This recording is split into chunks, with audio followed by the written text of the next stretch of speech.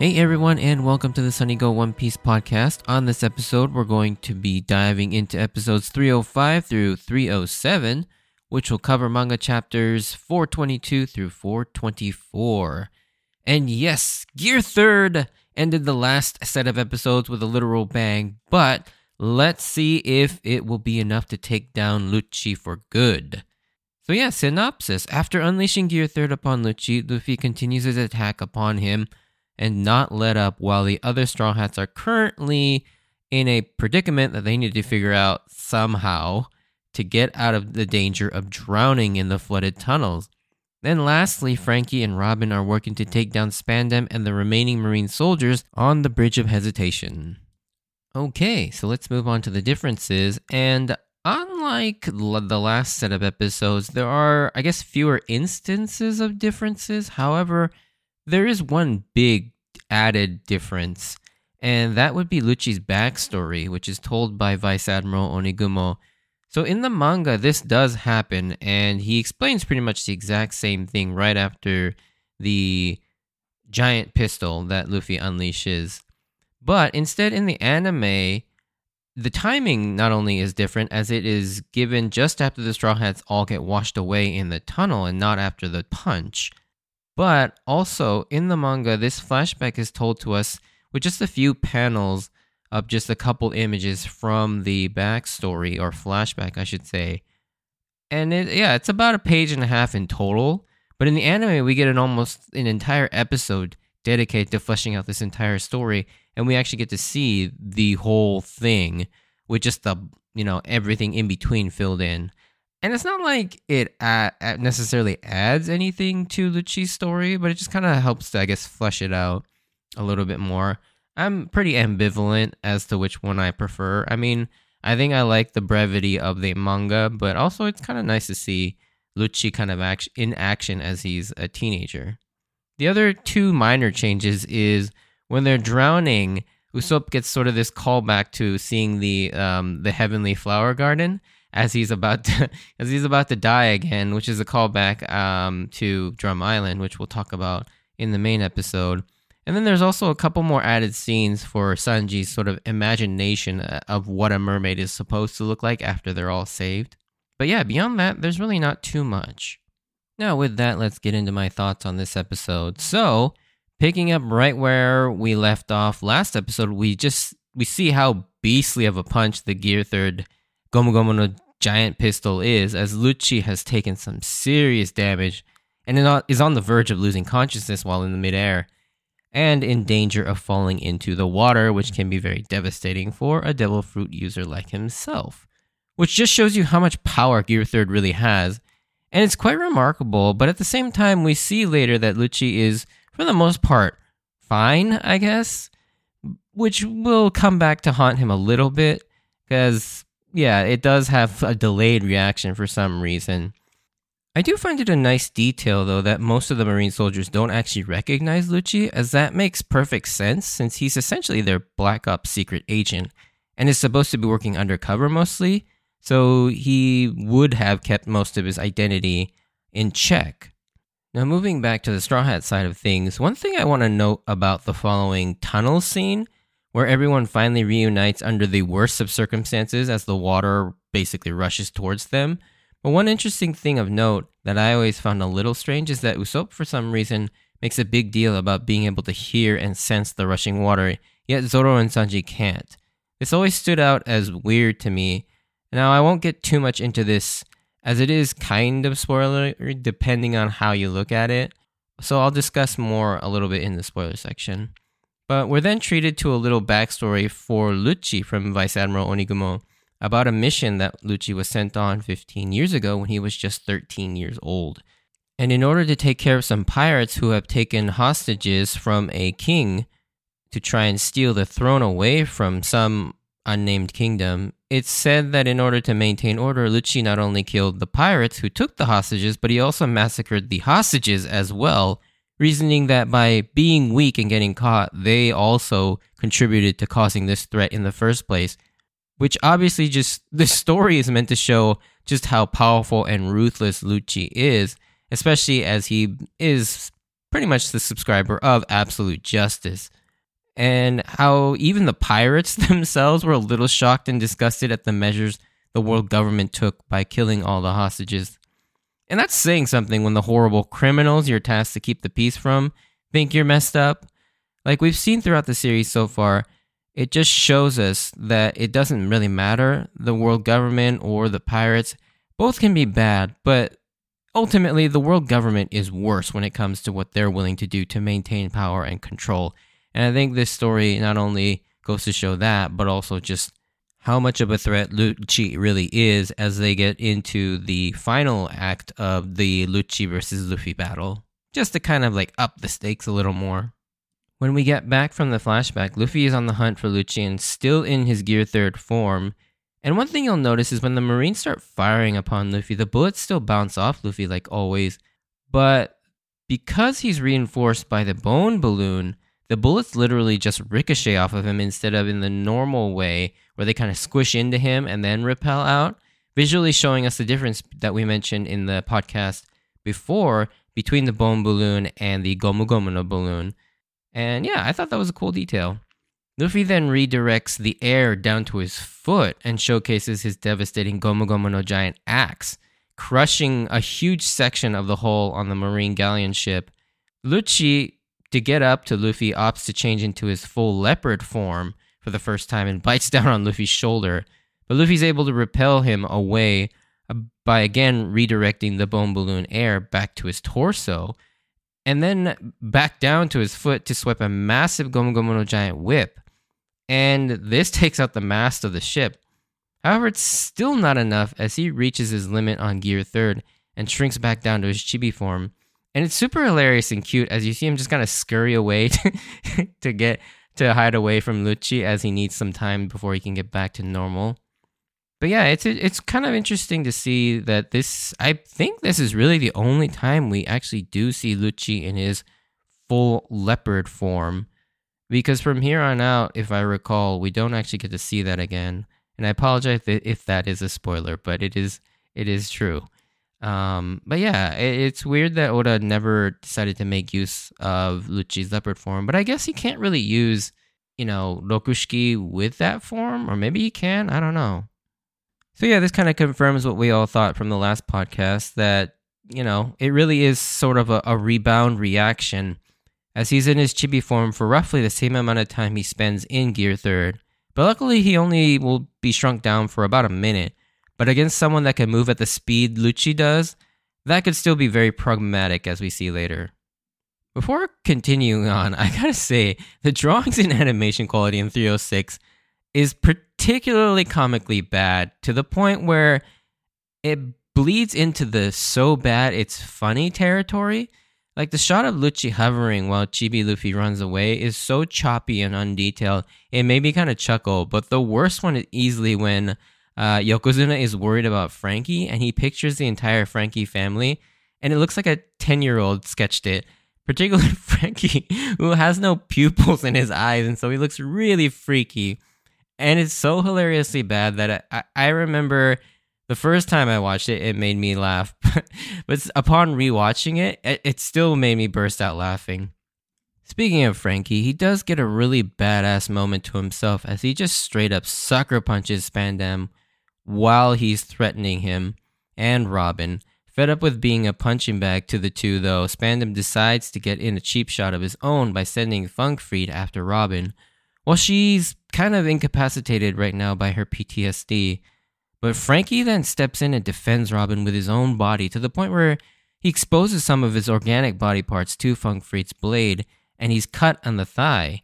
And it's here where this moment goes from cool to freaking badassery, as he just straight up intimidates Funkfried into backing down and orders it to change back into an elephant trunk, which it immediately complies when Franky aims a weapon's left at his face.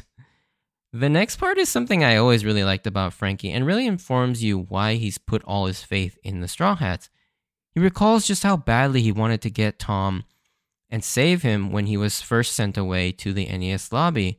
But back then, he didn't have the strength to do that. But now, seeing the Straw Hats in the same exact position of losing their precious loved one in almost the exact same way, but them having the strength and the craziness and insanity to actually follow through with it not only serves as a way for Frankie to kind of live out a wish that he never got to achieve back then with Tom, but also as a way to sort of atone for him not being able to save Tom, by this time being able to save Robin. It's an amazing full circle moment for his character, as I'm sure all these years, he out of everyone has beat himself up more and blames himself the most for Tom's death. Not only that, but he's wished for nothing more than to get revenge on the man who was responsible for taking away his teacher, mentor, and surrogate father, and is grateful to the Straw Hats who gave him that chance to finally get some revenge and smash in Spandam's face. And he just straight up body slams Funk Freed on top of Spandam, knocking him out cold. I mean, this moment is so damn satisfying to see. It's a wonder Spandam is still alive after having a several-ton elephant smashed on top of him like that, but it is pretty funny. Although, I think because of the fact that he owns Funk Freed, maybe it doesn't affect him as much because he's able to wield the sword without having to hold up a several-ton elephant. And I can't imagine Spandam is strong and physically strong enough to be able to lift up an actual elephant. So I think that's maybe one of the reasons why he's technically alive. Also, Oda doesn't kill people. And yeah, with this moment, Frankie decides he's ready to lay down his life if it means the Straw Hats, including Robin, gets off Enies Lobby safely. And this is basically Frankie solidifying himself as the next Straw Hat, as Robin herself sees that Frankie as yet another person she can depend on to protect her. So in her mind, he is basically someone she can depend on as much as the others, which is a really cool moment to see, you know? And I like that this sort of experience or this story arc kind of binds Frankie and Robin together in a weird pairing. In the next scene, in a cutaway, we see that the Giants, the Frankie family, and the Galila Company guys make it to the main gate, but waiting for them is an ambush by 3 gunships led by Vice Admiral Strawberry. And it looks like the end for them as they get ready to be fired upon with nowhere to run. But we know it's not yet over for them, but we'll circle back to them later, as we need to get back to the main event. So, we find Chibi Luffy getting his ass beat down by Lucci. And something interesting here is that Lucci decides to slim down to a more agile and speedy form, using the Seimei Kikan Kamiya Bunshin, or Life Return Kamiya form. Which, if that sounds familiar, it's the same technique Kumadori used to control his hair, but it's also what Kumadori used to slim down after having to eat all that food to escape the fridge. And yeah, Lucci uses the same thing to shrink down his body, but this is a little different from his Zone Double Fruit transformation powers, and it's actually due to the use of the Rokushiki and the Seimei Kikan techniques in combination with each other. But yeah, I always found this a little weird. It's like, why would he need to do that? Is he getting tired? Or does he need more speed? Like, he does mention the fact that Gear Third is very powerful, but because it lacks any speed at all, if he can't hit anything, then maybe he figures that that'll be a good counter for Gear Third, but he's no longer using Gear Third, so I don't know why he feels the need to do that. But then one of the funniest things happens as Luffy finds himself in actual danger. Lucci quickly closes in on Luffy, grabs him by the neck like a little child, and pins him against the wall, and begins to intimidate Luffy by saying for all the ridiculous attacks he's thrown at him, they've pretty much been useless and ineffective. But before he can finish his sentence, Luffy just pathetically smacks his tiny fist, doing no damage on Lucci's nose, pissing him off to no end. And this is just so freaking hilarious and recalls the exact same thing he did to Crocodile during their first encounter outside of Rain Base.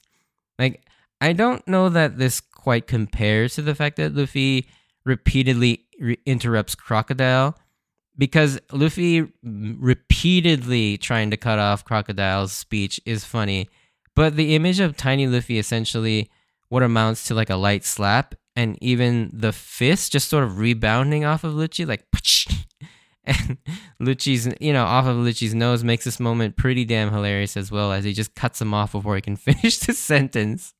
And Lucci's about had enough of Luffy's BS and slams him into the wall and gets ready to finish him off. And it looks bad, but just then Lucci suddenly recoils from the effects of the damage received from the Gomu Gomu no giant pistol as it finally starts to affect him, which luckily is enough time for Luffy to return to normal and then lay a comeback on Lucci by slyly saying, "Look, it did affect you after all." And to round out this middle episode, we finish off with the remaining Straw Hats all being washed away by the flood in the tunnel. The shot of Chopper is really cute as he's just peacefully passed out, unaware that they're all about to die. And I also love the nice bit of continuity as Sanji's drowning / breath holding face is almost exactly the same as what it looked like when he was fighting Kurobi back in Arlong Park. And for the anime only part, they make a reference for Usopp as well. When he's about to drown, he starts to see the Heavenly Flower Garden that he mentions seeing in Drum Island when he almost died in the avalanche until Vivi comically slaps him out of it. But yeah, in a bit of growth though, as funny as this joke is, this time Usopp doesn't actually succumb to it, and he actually tries to live on and tries to fight back and try and, somehow stay alive. Which I love that even in comedy, Oda seems to manage to inject some character growth.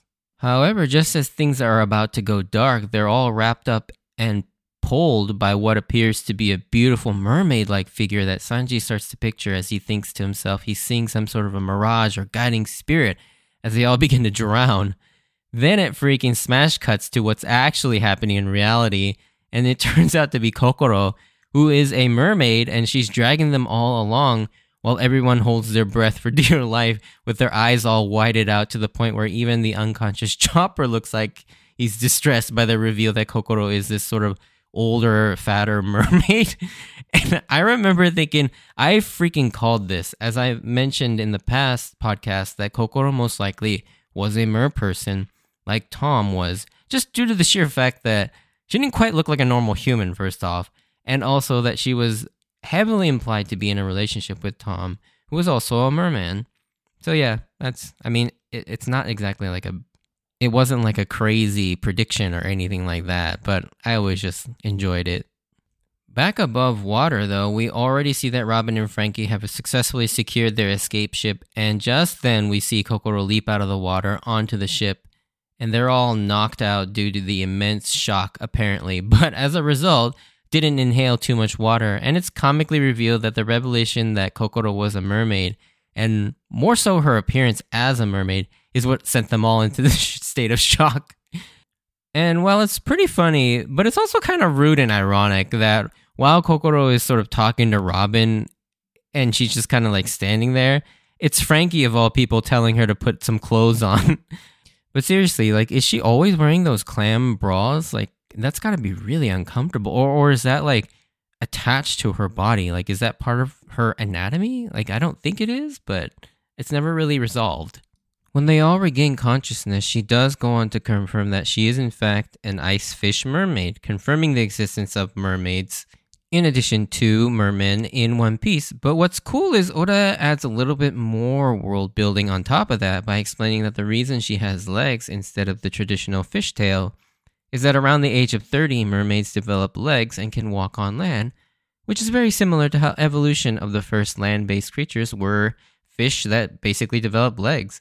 And it's here that we get our second mention of Fishman Island since the Arlong Park arc, which we hope we will visit sometime in the future. Fishman Island is just another one of those sort of often mentioned islands that you hope the Straw Hats will eventually visit, like Elbaf and obviously Laugh Tale. I think the funniest joke about this whole thing is the fact that Chimney and Gombe never put it together that their own grandma was a mermaid, even after seeing the scales and fins, with Frankie doing a classic Tsukomi joke yelling, "You should have realized, grandkid." Yeah, it's been a while since we've had one of those. But yeah, with that out of the way, they all realize that they are finally reunited with Robin, with Sanji being the first to lunge at her with his sort of love cook mode, but Nami and Chopper beat him to it, and he slams his face into the mast, which is pretty sweet and funny at the same time. But back to more serious stuff, Zoro and Usopp witness the aftermath of the ensuing Buster Call as the entire island is engulfed in a sea of flames, poetically put by Usopp. They realize that they are not out of danger yet, as they will stop at nothing to capture and kill Robin. Their mission now is to hold the fort down and await Luffy's return. And here we get another cool Zoro moment, flexing his first mate status as he makes the executive decision that's not their place to go help Luffy, but they instead need to stay their ground and protect their escape vessel. However, this is no small task when you think about it, and it creates for another tense set of circumstances as they're essentially sitting ducks on that bridge, and the Buster Call, when it finishes with the island, they're all going to redirect and come after the Straw Hats and Franky, as well as the ship that they need to escape, and they'll need to fend off several thousands of Marine soldiers, artillery fire from the gunships, as well as the 5 Vice Admirals. And it's kind of crazy when you think about it, what they really need to do. It seems impossible. It's essentially 6 versus a couple thousand Marines, as well as Vice Admirals. And keep in mind, they're already fairly exhausted or injured from their various battles, as well as just having nearly drowned, to the point where Chopper at the moment is completely incapacitated and useless. Also, just to remind you, like, Vice Admirals have to be pretty crazy strong.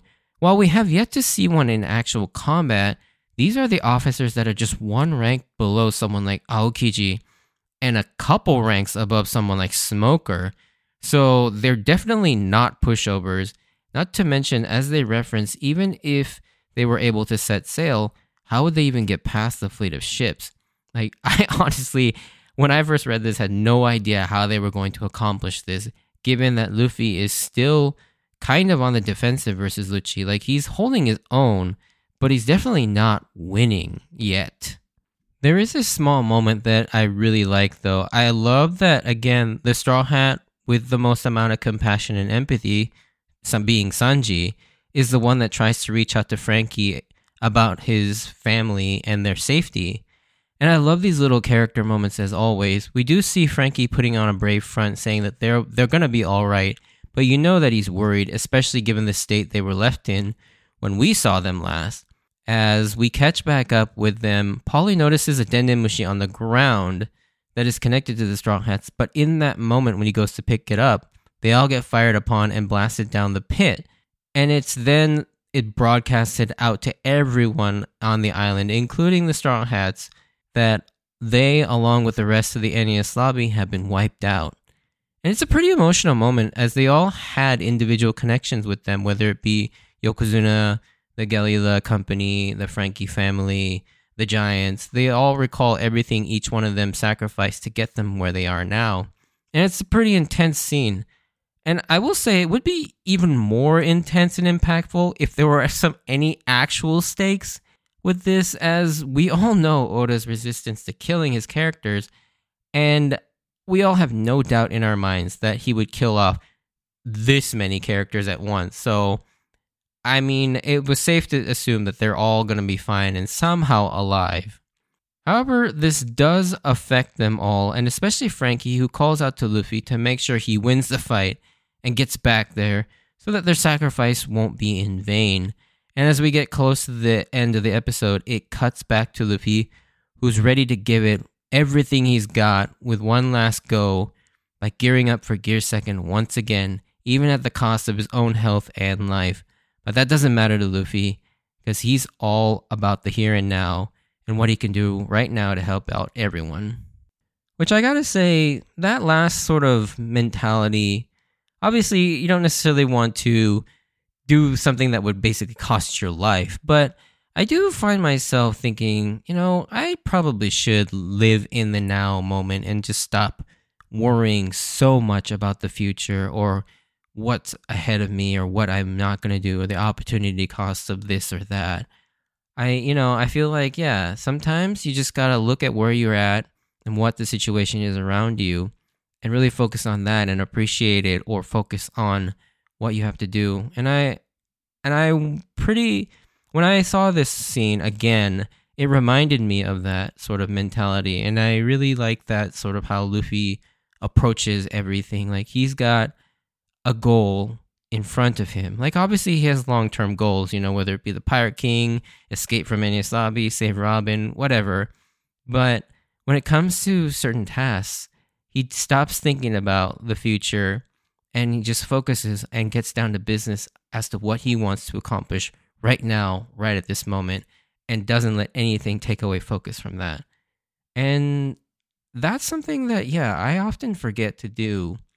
And I really like seeing that. And I'm really glad that this reminded me, especially at this current moment in my life. Yeah. So I really enjoyed that. But anyways, just to bring this to a close.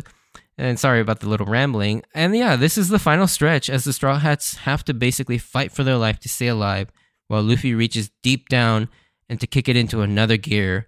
A second gear, you might say, with Gear Second, to try and beat out Lucci and escape. But we'll talk more about that in the coming podcasts. For now, if you did enjoy this, send me a like or comment. And if you want to join me on this journey of rewatching One Piece, please consider subscribing. Check out my Instagram and Twitter account at Sunnygo Podcast for updates of when I post new episodes or see some pictures of my manga collection. So check those out. And as always, I wanted to thank you for taking the time out to listen to this podcast. And just a mini spoiler section, not too big one, or not too big of one. But if you're not interested for that, stay safe out there, and I hope to see you on the next episode. Bye.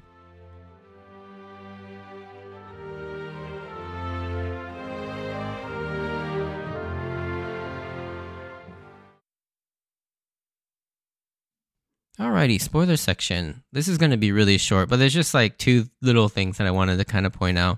First off, this arc seems to heavily, I don't know if it was intentional or not, but this arc definitely kind of showcases the foreshadowing for Usopp's massive observation haki that he eventually gets in Dressrosa with that epic moment where he shoots down what's her face? Oh my god, how am I blanking on this? Sugar. That's her name, Sugar. With when he shot her down. And between him sort of realizing that there's the water is rushing while neither Sanji or Zoro could notice it. I mean, it's not like they're imperceptive either, because they're definitely very sensitive to potential threats. And so it seems weird here that Usopp was the only one that actually noticed that. And I think it's just sort of, right now, it's just kind of taken as Usopp's sort of heightened sense for danger. But I think overall, Usopp just has a heightened sense in general, which allows him to eventually unlock observation haki, which is pretty cool. And if whether it was intentional or not, I like that there's sort of this continuity between that moment here and then also the moment in Dressrosa when he finally utilizes that for real. And then the last thing I kind of wanted to mention, and this is really tiny, but the gag with the mermaid and Kokoro sort of being the first mermaid that the crew encounters. I love how this moment is made fun of later on by the rest of the crew when they finally meet Kami, and they sort of consider her the first mermaid that they ever met, and they just wipe out the memory of Kokoro. That scene always kills me. This moment just kind of reminded me of that. But anyways, those are the only two things I really wanted to talk about in the spoiler section. And so thanks for listening, and I'll see you later.